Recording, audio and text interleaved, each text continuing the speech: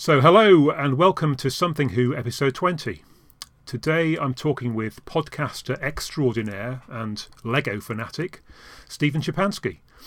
You'll almost certainly have heard Stephen on Radio Free Skaro, which is pretty much the definitive Doctor Who podcast, and he's also been a contributor to and guest on many other podcasts, as well as offering professional behind-the-scenes services to other podcasters. So welcome to Something Who, Stephen. Thank you very much, Richard. It's great to have you here.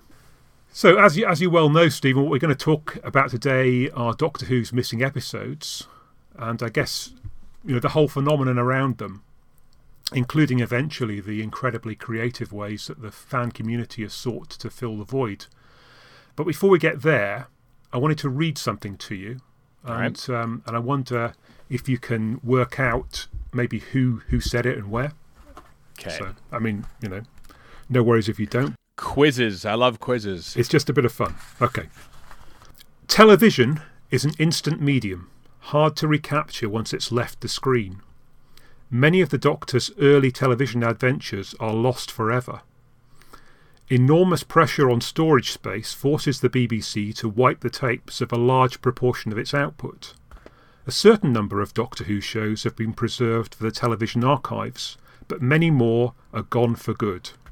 Lost as TV shows, that is. Any idea who might have said that and when and where? I'm going to throw a guess out there. Is it Malcolm Hulke in The Making of Doctor Who? I don't know. Well, that's a remarkably good guess. In fact, it's Terrance Dicks and Malcolm Hulke. Right. And yeah, it's written in 1977 in the second edition of it. Mm-hmm. Sorry, 1976. I think I probably read it in 1977. And I remember reading those words, so I suppose I was probably 9 years old when I read that chapter. And I'd already been reading Target books for 2 or 3 years at the time. And, Terrance Dicks was the guy who'd written a lot of them. And The Making of Doctor Who is really quite a fun read. It takes you behind the scenes of everything. And then the absolute sting in the tail, just as you're sort of, about to put the book back on the shelf and relax and maybe think about doing something else, he sticks us with that. So that was my introduction to the idea that episodes were missing. I wonder, what was yours? I think, I probably had read in books that things were missing, but just never quite grasped what the concept was. Until, I want to say early 90s, when here in Canada, a TV station called YTV, stands for Young Television, I think, for some odd reason, they decided to buy up everything that the BBC ever owned. Right. As part of their... So, for some reason, this kids network was airing, The Young Ones and, Seven. Right. And that's where I saw the Tripods back in the early 90s as well and fell in love with that show. But what they also brought was all of Doctor Who, including the William Hartnell and Patrick Troughton eras. And I hadn't seen it on my relatively local PBS station, which is where I watched all my Doctor Who. They aired, I think, the black and whites during the year that I wasn't watching Doctor Who because we didn't have a VCR to record them. So I never watched it, so I missed it. And so this is my first chance to ever watch black and white Doctor Who. It was very exciting for me. Yeah. And then I think I noticed, because I had an episode guide, that, okay, well, they skipped over Marco Polo for some reason, but whatever. And then another couple that aren't in there that, okay, so what? I guess they didn't have the rights for it or whatever. And then they went right to the War Machines after the Time Meddler, and I initially thought, okay, I'm not sure what's going. Maybe I blamed it on the TV station essentially, because TV stations get these things mixed up all the time. But then once the War Machines stopped, and the next day was part one of the Dominators, I realized, okay, something is up. Why TV stations don't normally screw up and miss 3 years of Doctor Who in between, but that's exactly what happened. And I think I stumbled on the reason that, oh wow, some of these are actually missing. So that's when I kind of got the cold hard slap in the face. I was taping them at the time. I don't think I actually had tapes prepared for the Smugglers and stuff, but I think I was It was a gradual slap in the face, I think, as opposed to a lot of people who read, I think, 1981, the Doctor Who magazine special, which had a list of all the stuff that was missing. Yeah, a roll call of all the vacant episodes. I never had that sort of slap in the face, but it was a bit of a sad occasion. Yeah, I mean, it's interesting because I mean, I well remember that magazine, and looking through the listings and seeing, so much stuff was missing. But I guess in a way, although that was heartbreaking, it also was practically, it wasn't making that much difference to me, because I wasn't getting to see Doctor Who, archive Doctor Who anyway. There were at this stage no VHS. The BBC wasn't repeating them. Mm-hmm. I know my Australian friend has a very different view on this, because he was seeing them all the time repeated over there. But yeah, in this country, it was a sort of theoretical thing, because essentially all of it might as well have been missing for all that I could see it. And it was really only at about the time you're talking about that it started to hit home for me too, as the VHSs start to come out, and there's only a limited number of them that they can produce. You sort of realise practically that's what makes a difference. Mm-hmm. Yeah, and I never bought the VHSs or DVDs, because we were lucky in North America at that time in the 80s and early 90s, where they were just repeated regularly around the clock. Yeah, and it's it is fascinating, because I've actually gone back to look at the original broadcast of the PBS station, KSPS in Spokane, that aired Doctor Who for me, and just to see the original broadcast dates of when they aired these stories, because sometimes I can tie my own childhood memories into when I watched a story for the first time.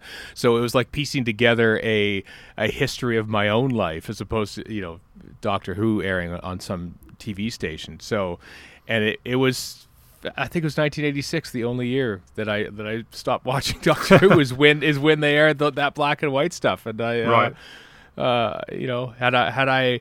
had we had a VCR and I could tape it when my parents were watching something else and Doctor Who was on, maybe I would have been exposed to the missing episodes situation a lot earlier than I had been. Yeah. I mean, I guess one of the interesting aspects of the missing episodes situation is how much creativity it subsequently sparked.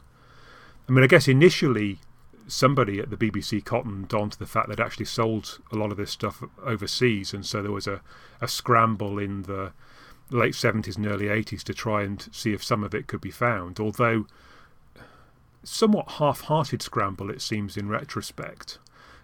With people kind of faxing or ringing up stations rather than actually trying to see if there's stuff there. So that helped to fill some of the gaps. And then there were one or two things that started to come back in the mid 80s, and I remember being a fan at the time. You sort of look at Doctor Who magazine, Doctor Who Monthly, I suppose it was at the time, and you'd occasionally see, the Abominable Snowman episode 2's been found, or Dalek Master Plan 5 and 10. And then the thing I guess I particularly remember was Evil of the Daleks 2 and Faithless Ones 3, because those were repeated at a convention I went to in the late 80s. And to actually see that unfold on the screen was quite magical, particularly given that the chances of seeing Troughton was pretty limited, as I was describing earlier. I don't know. Were you aware of the find in Hong Kong of Tomb of the Cyberman? Did that? Yeah, that was the first big one. Because I can't remember. I was buying Doctor Who magazine at the time, but they weren't readily available. I was living in a small city outside Edmonton, where I live today, and so I would have to sort of make trips up, usually via bus, with a friend to go to comic shops and buy whatever Doctor Who stuff I could find, and most often that was Doctor Who magazine. And I can't remember if I found out in Doctor Who magazine that it was found in late 91, but I think it was probably announced in January of 92. But credit to the PBS station that was airing Doctor Who, because they rushed it, basically. And I think in June of 92 is when they actually aired Tomb of the Cybermen. Oh, right. It was a moment. I kind of wish I still had the videotape of that, because they had pledge breaks in between and everything. And it was just this is stunning. I'm watching like more or less brand new Doctor Who. Yeah. And I'd only been like just a few months into my black and white journey as it was anyway. So to sort of like, so in many regards, I was sort of watching Tomb of the Cybermen for the first time, right along when I was watching most other black and white Doctor Who for the first time. But I think I was very much like aware of that it been recently found. But I didn't know any of the details about the missing episodes. That came much later on in life. But so I realized what an important find it was. But I don't think I quite realized the scale of how big it was. I didn't think that missing episodes were a routine thing. Like they always come back, you know. Like it was like 7 years after Tomb was found when they Crusade Part 1 came back, and then another 3 years after that was Day of Armageddon, I think was the next one in 2002. Yeah. And then I think it was another 7-9 years, I guess, or 13. It's somewhere between discovery and announcement for the Galaxy 4 and Underwater Menace, and you realize, like, looking back, like, oh, that's actually years go in between new episodes being found. At the time, I just sort of thought, oh, wow, cool, found another one. Well, hopefully maybe next week they'll find some more. Yeah, and it did feel, I mean, there was a period in the, I guess, the early to mid-'80s when they were coming back a little bit more regularly. I mean, still not in any great quantity, but it did feel like there was a chance that somewhere out in the world all of the episodes still exist if only we could find them. And I guess you're right, you know, it was only sort of after Tomb of the Cybermen in the 90s that stream dried up, and it became, well, it started to feel like that was it, that perhaps we were going to see, that was all we were going to see. And then, there's been a small trickle since. But interestingly, you know, even back in the 80s, there were attempts to try and recover what we'd lost. I remember seeing at the same convention I saw Evil of the Daleks. Somebody, I think it was Richard Marson maybe, had put together an off-air recording of Power of the Daleks with a bunch of telesnaps.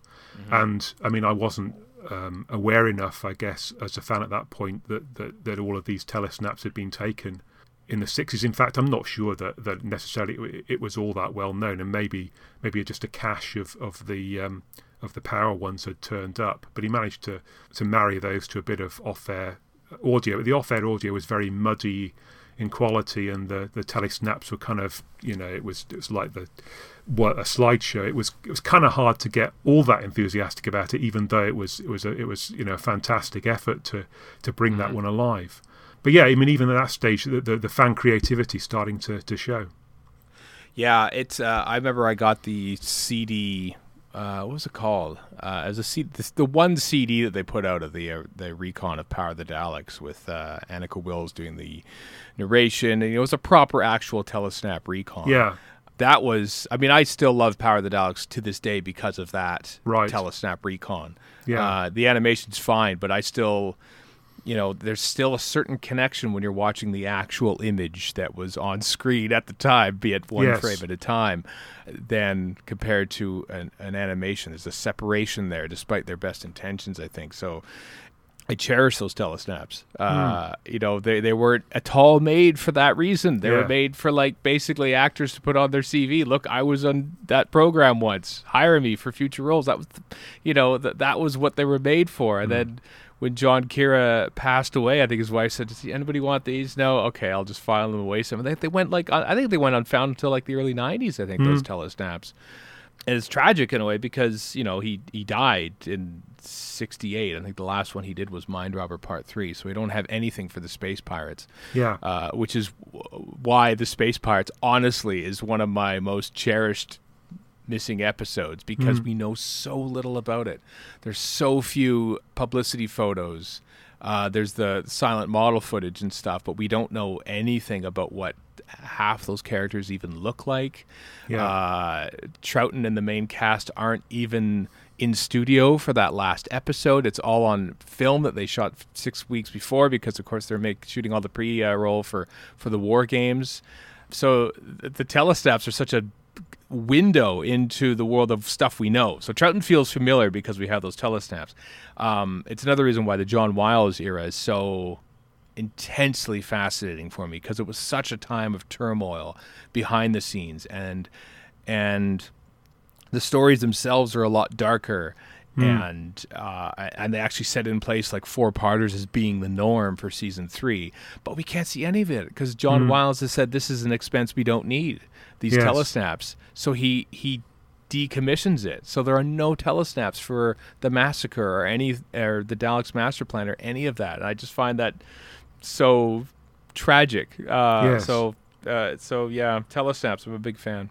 Yeah, I mean, it was interesting talking with Andrew Ireland, who made the remount of Mission to the Unknown, the one that went out on YouTube. He was saying, that played into his problems in terms of trying to come up with, with the scenery and so on for his remount. There wasn't an awful lot of visual material to go on, and he actually had to sit down with another fan, he said, and go through the stuff that had managed to get off the internet and say, yes, that's a real picture. No, that's somebody else's fan recreation or Photoshop or something. Right. Until what they had left was kind of a bit thin on the ground. But I mean, they did an astonishing job actually of bringing that to life and it looking plausible, I guess, in terms of it being like the original would have looked. But yeah, the paucity of material for those stories is incredible. Yeah, I mean, I'm sure you've probably watched the Terry Nation Army videos, which do deep dives into Dalek props, and there was one that was like looking at the Daleks Master Plan. Like, there's this one shot, basically of a wide shot of a studio in production during a rehearsal, and you could see like the prop for the Time Destructor underneath a thing, and like that's their only indicator of what the Time Destructor prop looked like, just because it's like right there and that like in the background on a studio. I mean, like we're just zaprudering these still images of studio shots to try and determine what some of this Doctor Who looked like. It's archaeology in many ways. Missing episodes of Doctor Who is archaeology, and we're like trying to piece together what it might have been like. And I kind of regret not sort of committing like the loose cannon recon or the telesnap recon of Enemy of the World or Web of Fear to memory before watching the when they were rediscovered, because I would have liked to known what the change like. I think I still have the recons though for those two, and I saved them just so one day I could sort of let's watch the recon of Enemy of the World, and compare it to what it actually looked like. Like, I know that the people who do the recon sort of try and follow the camera script as much as possible, and telesnaps are a lot easier than having to sort of recreate entire scenes as Loose Cannon has had to do for a lot of the season 3 stuff. But just to see what the difference is between what you can tell from a camera script and then what it actually looks like, the camera moves a lot more, I think, when in actual episodes. Whenever I sort of have 1960s Doctor Who, I just think of static cameras everywhere. But there's moves, there's little like mini crane shots and stuff that happen in studio that I don't think we sort of give them credit for. They're a lot more visual than we think, but because it only exists in audio form, we don't really have the visual element in mind when we listen to them or watch the recon. Yes, well, especially with Enemy, that the helicopter taking off from the beach. And in fact, I think all of those filmed sequences, we lost a lot by only having the telesnaps. I guess some of the studio stuff would have been a little bit slower moving, but yeah, we're so lucky to have that, and so lucky to be able to see that it was a much more interesting story than perhaps we've given it credit for from the soundtrack. So it's interesting with missing episodes. We've got quite a lot of unlikely heroes in the story. So we've already mentioned John Cura with his telesnaps. We've also got Graham Strong, in his teens, fiddling around the back of the telly, soldering cables so he can get a cleaner sound coming off air. So and I mean, I did briefly see Graham Strong. He came to a convention in the UK, well, probably only a couple of years before he died, and it was nice that he was able to get a little bit of reaction from people to the work that he'd done. But yeah, I mean, he's not the only person who did that, but a lot of the stuff is based on his copies, certainly for that mid portion of the Troughton era.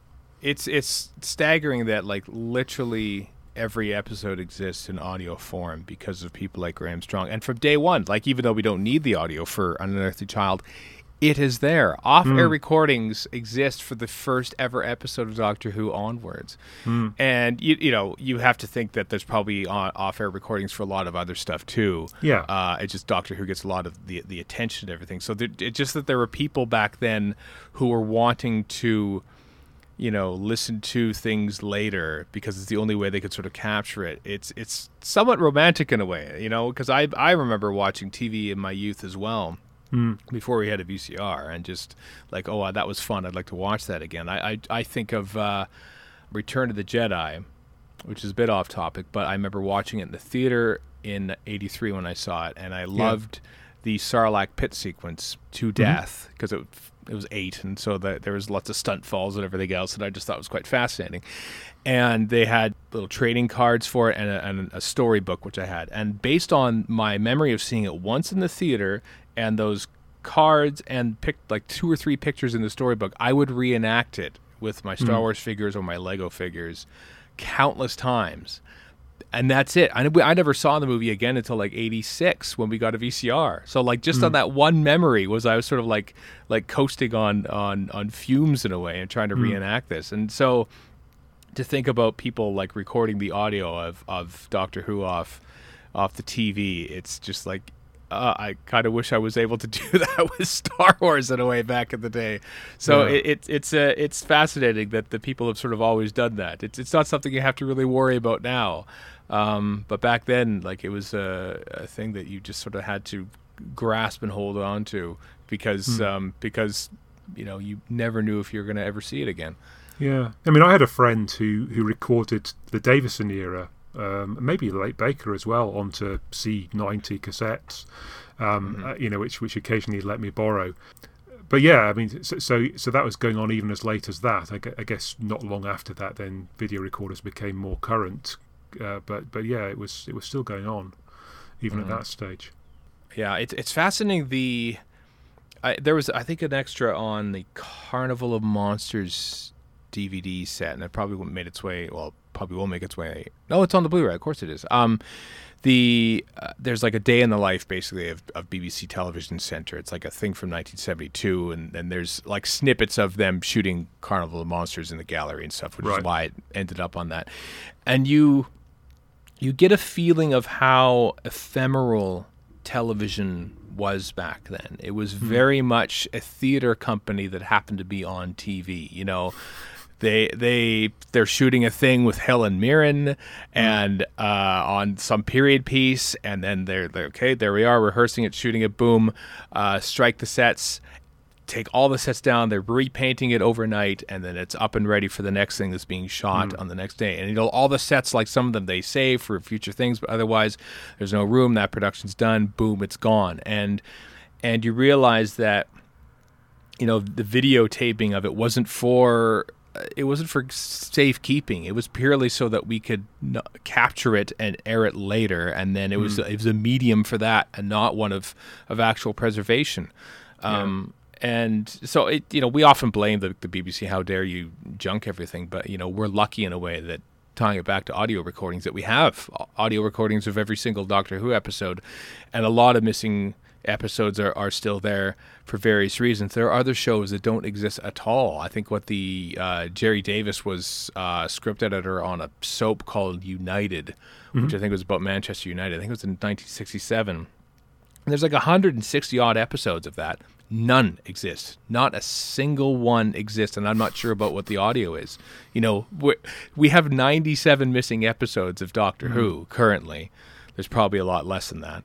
I shouldn't say a lot, but that's more episodes than some shows had episodes, period, and none of those exist. So we're kind of lucky that out of that weird ephemeral age of sort of televised radio that TV was back in the first 10 or 15 years of its mainstream existence, that we have as much as we do. Indeed. I mean, other unlikely heroes, I guess, in the missing episode story. Sue Malden, who happened to pick Doctor Who, could have picked anything else, but happened to pick that one. Even Ian Levine, I mean, love him or hate him, if he hadn't rattled a few cages back in the late 70s, who knows what might have happened there as well. So, yeah, it is a story of on the one hand, we were unlucky that some of them got thrown away, but astonishingly lucky that so many of them got saved. It's fascinating. Ian Levine is the fact that he became known to the archive department at all is funny, just because he would go in and like basically buy copies of old episodes, because you could do that back then. That was the state of archive television at the time. You could just go to the BBC, hey, can I copy some films from existing episodes that you have, and they would do it. And I just like, that's hilarious. And the only reason, can I get this 1960s episode? Oh, actually, we don't have it anymore. And that's where you find out that some of them are missing. Yeah, it's like people who recorded at home. It's sad in a way that what the earliest known video recording of a Doctor Who episode in the UK just happens to be the Space Pirates Part 2, which is the one that already exists in pristine 35mm film quality. I wonder how many other home recordings are out there, possibly, that are actual proper VHS recordings. It's to tie it into missing television, not just missing Doctor Who. Yeah, I'm a keen viewer of old sports, North American sports, mostly baseball and hockey and stuff. And there's a weird, obviously there's missing broadcasts there too, but there's a weird gap in the early 70s is actually when there's a lot of missing like World Series baseball and Stanley Cup hockey for 72 and 73. I think none of those championship games, for instance, exist in original television broadcast. And the only reason that some of them do is because people were recording them at home. That's like the original broadcast masters aren't existing, but the people who were recording them at home were the reason why. I was wishing that perhaps there would be other Ian Levines out there who just happen to be going to like TV stations and like requesting original copies of things. But no, to tie it back to Sue Malden, how random it was that she just chose Doctor. It probably wasn't random. She probably knew that it was a sort of a widespread kind of program, and perhaps because Ian Levine was already there and raised the alarm to begin with. It's not like people were sort of like requesting other programs or anything. Honestly, another hero is probably Terry Jones of Monty Python fame, because they were going to do the same thing to Monty Python broadcast masters, and he thought, no, let's get them out of there now. They basically rescued them before they had a chance to wipe them. And I think he made copies. I don't know if the original masters still exist for all the Python. I imagine Paul Vanessis will tell you about that. But the fact that he had the foresight to sort of save them, because that was just natural BBC policy at the time. We were wiping these, we're showing them, and then we're wiping them because that's what we do. And so for him to sort of see that back as early as 1970 was quite something. Yeah, indeed. Yeah, I guess perhaps the next thing to talk about then are the in terms of the unlikely heroes then are the researchers, the people who kind of delved into the paperwork, so and gave us phrases such as bicycling and chains and told us how worryingly few copies of the episodes traversed the world. It's astonishing in my mind that so few copies could have gone to so many places and survived intact, knowing what airlines and shipping containers are like. You wonder that some wouldn't have gone astray. We were all sort of had our eyes open to the term bicycling and stuff during the heady days of the Omni rumor back in 2013 for most of us, probably even earlier for some. I used to work at a TV station, several TV stations, but my last job in TV was in sort of the programming department. So I was basically the one whose job it was to get tapes in, later on digital copies towards the end of my tenure there. And you started to realize like that the bicycling, as they called it, was sort of a thing that was still happening. Like we would borrow the tape copies that we would make, basically ingest our own digital copy and then send them back mostly. And then there would be, these are from larger studios, and then some independent filmmakers would sort of like, would send their copy. And often it would be like the only copy that they would have, because they don't have like constant access to a HD cam machine or anything to sort of like just can make continuous copies. Tapes are not cheap or anything. So sometimes like I would get emails like, "Are you done with that tape? It's my only copy." And there were other times when I had a small pile at the back of my desk, which was basically orphan tapes. Like I would try to like contact the people who sent me them. We were done with them after like our 18-month window.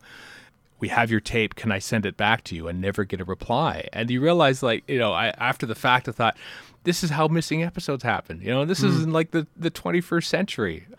And so, yeah, it's still a thing that was sort of existing up to the end of videotape delivery. Now, of course, it's all digital and stuff. You could just send the files and stuff. But so to hear that it was a thing back in the day was quite fascinating. I also find fascinating that it's, you know, there are many reasons why Doctor Who exists as much as it does, because it was so wildly popular in the first 2 years that film copies were sent off everywhere. And so there's a you know, I don't know how many, if there's only just one or maybe there are multiple copies of them. But what I also find equally fascinating is that, you know, exterior factors like the 6-Day War in 1967 closed off the Suez Canal, and so like physically shipping tapes to a lot of countries that they used to ship to quite routinely was no longer in the cards. So they would just send them to places they knew about, like New Zealand and Australia, and that's it. And so there are just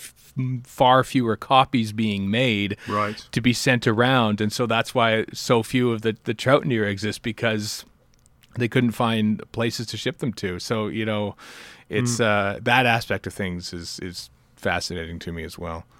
I mean, it's interesting. I mean, you go into the first couple of series. I mean, you know, we're always lamenting something like Marco Polo. How could so many copies of that disappear? But you know, as far as we're aware, there's only the one copy of the Daleks that you know, where we have to put up with that rather nasty, jaggedy copy of episode 5, was it? That's, yeah. You know, with all the interpolation. So yeah, it seems to be a little bit random as to what was found and what wasn't. Yeah, that is, you know, then there's high quality copies of other ones. There's stored field and suppressed field recordings and all this other technical nonsense and everything else. And then there's, you know, the speaking of heroes, I suppose Damien Shanahan discovering the censor clips in Australia, how utterly backwards it is that they save this stuff that they aren't allowed to show, but wipe everything else in Australia. So we get this tantalizing glimpse of like some graphic action for 2 or 3 seconds, and that's all we have for an entire story. But good on him for finding that sort of thing. You know, little things like that, off-air recordings, film trims from like Fury from the Deep, which were found in some mislabeled can, you know, which aren't the actual takes used in the program, but still we get kind of a decent idea. I mean, you know, it's almost negligence is the real hero here. Yeah, because there's that big batch of films that came back from Australia in June of 1976. Probably the source of many of the one-offs, like Underwater Menace and other ones that have been found since then. And you wonder, well, what happened to the rest of them? Were they all destroyed, and like these few like came out? There was a funny cartoon that I saw a few years ago, and there's these two guys standing with film cans in front of a furnace, and they're like chucking them in. It says, "Okay, whichever ones we miss, we keep." Basically, and that's pretty much what it was. They're so randomly selected from that. And then even the negligence of the telecine operators making the 16 millimeter black and whites of the copies of the Pertwee episodes. They're supposed to turn off the color image on it so that it makes a decent black and white one, and they forgot every time, apart from like the Mind of Evil, like this, like it's their negligence. Their negligence is why we have the chroma dots on the 16 millimeter film, which allows them to pull the color out all these years after the fact. So there are heroes, but there are also accidental heroes, I think, when it comes to Doctor Who missing episodes. Yeah. And how astonishing that Australia should be the country that's prudish enough to want to chop out sections of Doctor Who. I know. Like, of all things. And not really like that dangerous stuff either. That's what I find quite... It's mostly just knives and everything else that getting stabbed in. But as you say, Australia is a lawless hinterland. How dare they take to... Although, if it wasn't for that, we wouldn't have anything, I suppose, right? Mm. So Stephen, how do you get on with the animations? How do you feel about them? I think they are I appreciate them. I think I've said this before. I like the actual visual of the actual actors and stuff. Yes. Perhaps because I'm used to it. That's probably what it is. Yeah. A lot of people aren't going to be as proactive as you and I tracking down copies of recons and stuff. Sure. It is a great way to sort of introduce people to a story that would never experience to begin with. And, kudos to BBC America for not only paying to have them animated and stuff. I mean, obviously the BBC's involved too, but actually airing them. Yes. Like Power of the Daleks went out on BBC America, They screened it. They sent it to theaters, and I watched a 2-hour animated recon of Power of the Daleks on a cinema screen. It's wow, they wouldn't do that with a Telesnap recon. So it opens a lot of eyes and a lot of new fans, I think, to missing Doctor Who. So I'm very much in favor. And I'm glad they're doing it at the pace that they are now. Yes, because in the invasion, it looked increasingly like that was going to be a one-off, and it was for several years until they started doing the odd missing ones for just sort of filling the gaps of the DVDs. But now that they're just like going full on and doing animated 6-part stories is quite exciting, actually, because you can sort of tell that they're really concentrating on filling the gaps. I imagine one day that the season 4 box set will be predominantly animated stories. But on the other hand, there is that sort of like finality to it. We're animating it because there's no hope in this thing coming back, and that's sort of like my dream is to make animated episodes redundant because it would mean that we found the actual episodes again. I guess, I mean, in particular, season 4 looks the least hopeful. There are reasons why you might feel a little bit more hopeful about either season 5 or season 3, although maybe they're clutching at straws.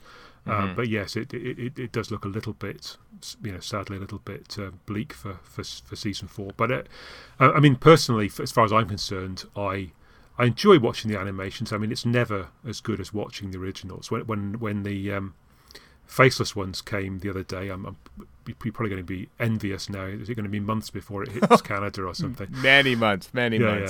But I mean, I instinctively watched episodes 1 and 3, or on the original, and watched the animation for the rest, just because I'm never going to want to substitute an animation for the real thing. But I can see why they want to do it. I can see why somebody else would prefer to see it looking consistent all the way through, and as you say, I think it's a good way of experiencing the story. I mean, I have listened to the soundtrack of the Faceless ones, but to be honest, the story only stuck with me, I think, watching it this time as an animation. So I think it does help in that way. It's a tricky, I think a story has to sort of be audibly exciting enough to warrant to be entertaining enough for a Telesnap recon. As much as I love The Massacre, it's actually no, because that's very dialogue driven, and I think Faceless Ones is a lot of Troughton's a very skulking doctor, and he won't sort of vocalize his mannerisms as much as Hartnell would. He's a proper television actor. You could tell that Hartnell's sort of born of the stage and of film and stuff, where you had to sort of say everything, and Troughton is very much rooted in television and letting the visuals speak for themselves, which makes for not necessarily the best listening when you're listening to a recon. And so you can tell that the animator's like, what do we do here? He's just like wandering around the studio, but he's being perfect Patrick Troughton doctor, sort of like taking everything in without speaking. So, and sometimes it's also the music, Faceless Ones is a notable sort of like BBC radiophonic workshop atmosphere more than anything. It's not so much a score, it's an atmosphere that they're creating. Yeah. Whereas Evil of the Daleks, for instance, has a very distinctive score, so you can listen to that one and sort of know what to feel based on what the music is doing. And so, yeah, Faceless Ones is tricky in that way, unless you sort of see the visuals and what's going on with that sort of low, moody tone sort of coming in. I can see why the visuals would help. I'll get back to you on that in 2021 when the DVD comes out here. Yeah. No. Well, I think as you say, the soundtrack is definitely helping that one in terms of the menace. Yeah, I like that.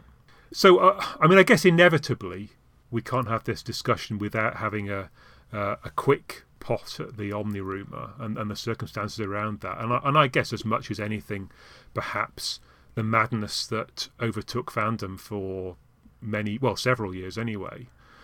But yeah, I mean, certainly as in my own case, I think I became somewhat obsessional for a number of years in terms of. Oh, me too. Yeah. Oh yes. In terms of and going into a lot of minutiae that. I mean, so as we said at the start, I mean, I've been aware of missing episodes for 30 odd years at that time, and I'd always had this nagging thought at the back of my mind: have they really looked? Have they gone and looked? I mean, not of course enough that I actually got off my own bottom and went and had a look myself, but have they gone and looked? Right. Are we sure? So the thought that somebody else could have gone and looked, I mean, it kind of had the ring of plausibility about it that things are still out there, and of course that should be followed up shortly after by some actual episodes being returned and having indeed sat on a shelf for many years. Yeah, I mean, all the ingredients, I guess, were there. The internet age, yeah, for a fantastic explosion and perhaps a foretaste of our current times. So, real polarizing of opinion among the fan community, that between those people who said no, that he can't possibly have found anything, and those people who are he must have found everything. Mm-hmm. I don't know what your experience was. Well, my first experience with I think what became the Omni-Rumour was at Chicago TARDIS in 2012, November of 2012, and it was flying. The discussion was just like all over, and that was the Christmas. It was the November leading up to the Snowmen, the Christmas special that year. Yeah. And I remember someone telling me there, like, no, it's real. They found like Web of Fear because they're referencing it in the upcoming Christmas special. At the last scene, somebody told me, they said he's going to say, I remember something about the Yeti in the underground. Oh yeah. And I thought, okay, whatever. Well, I'll park that, and when the Christmas special comes out, I'll see if they're right. And sure enough, there's a scene. You could tell that Stephen Moffat has written that Christmas special around the fact that the Web of Fear has been found, because there's so many references into that. And when he looks at that little lunchbox, so obviously he was planning on it coming out as well. Mark Ayers was at that convention that weekend, and I interviewed him for various, just audio stuff, because there's so many things you could talk to Mark Ayers about. Yeah. And I thought at the end of this interview, I'll just throw a question about missing episodes. I'm sure he'll just shoot it down and stuff. And when I asked him, like, what do you think, these crazy rumors, aren't they crazy and silly? And I expect him to just, just ludicrous and stuff. But then he sort of like paused and says, yes, it's most, and I just thought, he didn't shoot that down at all, and that just flared my curiosity. And then, of course, when I saw the Snowmen, I thought, "Oh, this is actually happening, isn't it? Something is really up here." And then me and another person connected. I want to say May 8th, 2013 is when I was first when we all sort of I discovered the 90 episode thing, and the fascinating thing is that that rumor was everywhere. Like, it wasn't just amongst like low-level fans and stuff. Like Mark Gatiss was sort of like excited about it. Like other like notable fans seemed to be thinking like this is actually a thing that's happening. And and we were all doing the digging and stuff. Like I was those are heady days, heady innocent days in a way. Like Yeah. I still get emails for crates.com, which is that sea-based shipping Yeah. company, which of course we all found, like, that someone called P. Morris from Liverpool had shipped 3 tons of film cans from somewhere in Africa to Liverpool. Yes. And so I created a C-Rates account just to get updates and stuff on things. And so I still get the occasional email. I could unsubscribe from that, but I don't. I don't, as a memory to those heady days. And I was like tracking down film can shipments to from Phil Morris. And I was driving, I think I knew that something was happening at this point, because our Radio Free Scaro gets you connections over the years, and so I sort of had an inkling that something was going down, but I didn't know when it was. And I was driving around in the mountains in Alberta here on the weekend of the basically 5 or 6 days before the actual announcement happened on October 9th, and it was just such a surreal experience. My friend was in the car and said, "Could you drive for a bit? I need to be on top of this." And all of a sudden, it's actually happening, but it's only Webb and Enemy or something. I think that's when I sort of so it got pared down from 90 to 9. Yeah. It was probably originally 12. Let's face it. I think I do believe Phil Morris when he says that he had Webb Part 3, but someone walked off with it. What's curious is that the actual timeline of things, I think he probably discovered that in 2011, perhaps even earlier, and it only came out in 2013 that he had it. So how long ago did he find those episodes? What else did he find? Why were there 3 tons of film cans? What else is in there? He keeps sort of leading everyone on, but then you realize that's 7 years ago now is 2013 when those episodes came out. So how long can you lead people on thinking that you have more Doctor Who and stuff? So really the Omni rumor still is kind of out there a little bit, but I figure during these times, there's nothing better to do than say, okay, here are the missing episodes. Please enjoy them. Give you something to look forward to.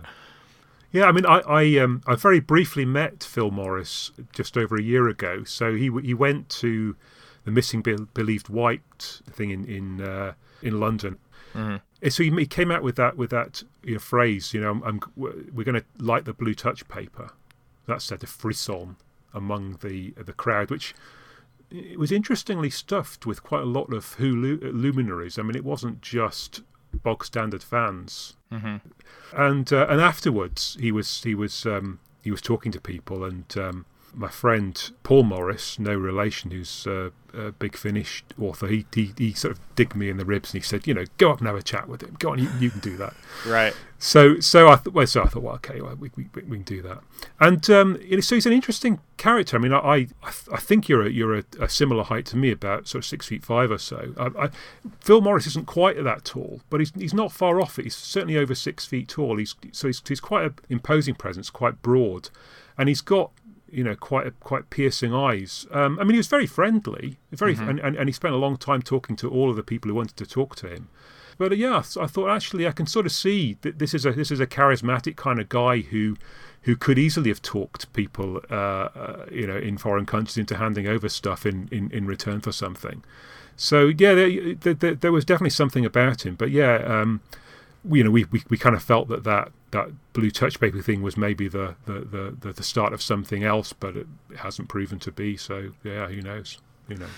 I know. Well, I mean, I think there's been other archive TV stuff that he's found, Morecambe and Wise and stuff that doesn't necessarily register on this side of the Atlantic and stuff, but it's still any missing television is exciting. It's back on the sports thing. The 1960 Game 7 of the 1960 World Series is famous because it was won on a home run, the first time that ever happened. Bill Mazeroski hit a home run to win 10-9 over the Yankees, and the broadcast had gone missing for decades, and they only found it because Bing Crosby, who was part owner of the Pittsburgh Pirates at the time, but was so superstitious that he couldn't watch the game live because he'd be too nervous. So he had someone telerecord it, and so he could watch it later. I don't know if he did, but that film rested in his wine cellar for 40 years.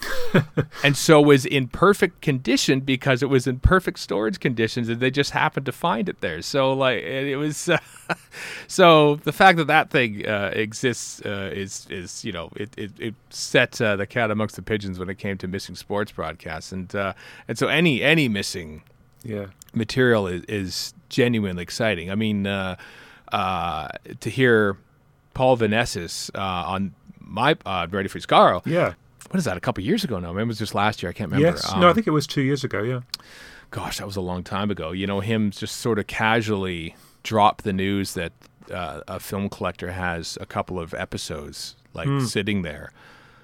It, you know, like so I guess I say 97. There are fewer than 97 missing episodes because there are people out there, film collectors, who have got something. Either they're holding on to it because they know what it's, what it is, or it's in that pile of stuff. I mean, I talked to Paul, oddly enough, with Paul Morris next to me at the Gallifrey one that was after that, and he was giving us little nuggets of info just to various other film collectors around the world, and you sort of you get the impression that there's, overseas sales and stuff might have dried up a little bit, and it's time to start looking inward to see what film collectors or people who have recorded stuff off television or something else like that might be where we find some more missing episodes. So that could be the base of the new Omni rumor, perhaps. I don't know. Yeah. I mean, you also make me wonder now with your mention of sporting clips. I'm enthusiastic cricket watcher. I've got absolutely no idea. Now you come to mention it, how much of England's Test cricket highlights or clips exist in the archives. It's maybe something to go and find out, but maybe that would be disappointing. But as you say, there's so much TV that's out there that we really don't know whether it exists or not. From day to day anyway.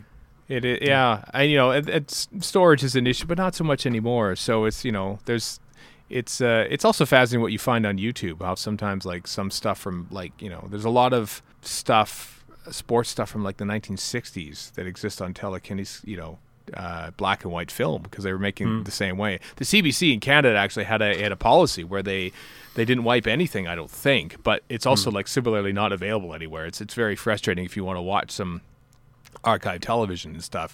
There's not really an outlet for it, but I don't think wiping was their policy, which of course set a lot of Canadian fans of, well, surely they must have Marco Polo, because CBC bought the first 5 stories of Doctor Who back in 1964. That famous shot of the photo call of Verity Lambert surrounded by the 4 cast members, actually from the press launch about how they sold those episodes to Canada. Right.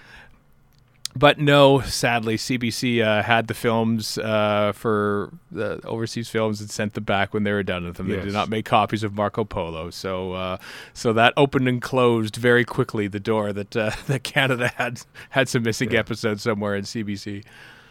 Yeah, sadly, that they should have gone to such a law-abiding country.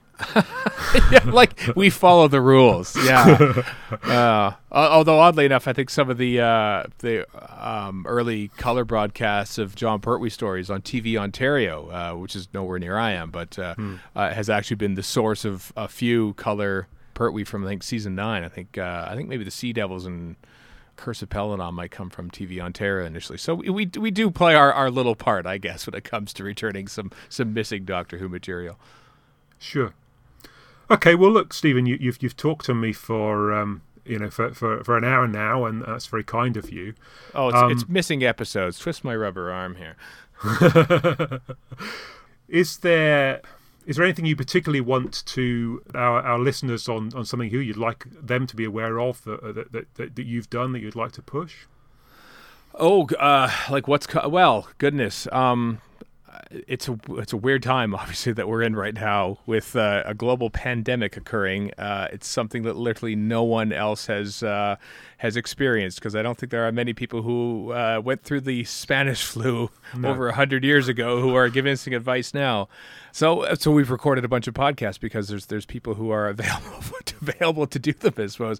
But we started we're starting our commentaries for Frontier in Space and Planet of the Daleks sometime next month. But they just went out on our Patreon feed to our Patreon supporters. But no, the one thing about podcasting is that this is kind of what we do every week anyway, is talk to people over the internet and record it. So we'll just continue on, to sort of try and get listeners through this malaise that we're in, having to stay at home to save the world, and hopefully we can continue on and entertain everyone and educate them perhaps, and sort of help pass the time while the real heroes of the world and the medical profession and people stocking the shelves and sending us goods and services and stuff that keep this entire world running. Let's face it, if we can keep those people entertained and diverted for an hour and a half every week or something like that, it's all worth it. Certainly, yeah, absolutely. Sure. Okay. Well, look. Thanks for talking to me. It's really good of you. I've listened to Radio Free Skaro for more years than it's probably healthy for me. So it's nice to be able to chat to you in person, even over the medium of the internet, and it's been fun. Yeah, it's been. Thank you. I haven't had a good missing episode chat in some time, so it was nice. Yeah. I as I say, I don't usually get called to be on podcasts. I don't know why. Sometimes I get tired of hosting them, so it's like, thank you very much for not having me host a call. It's awfully nice. So. Yeah. Great.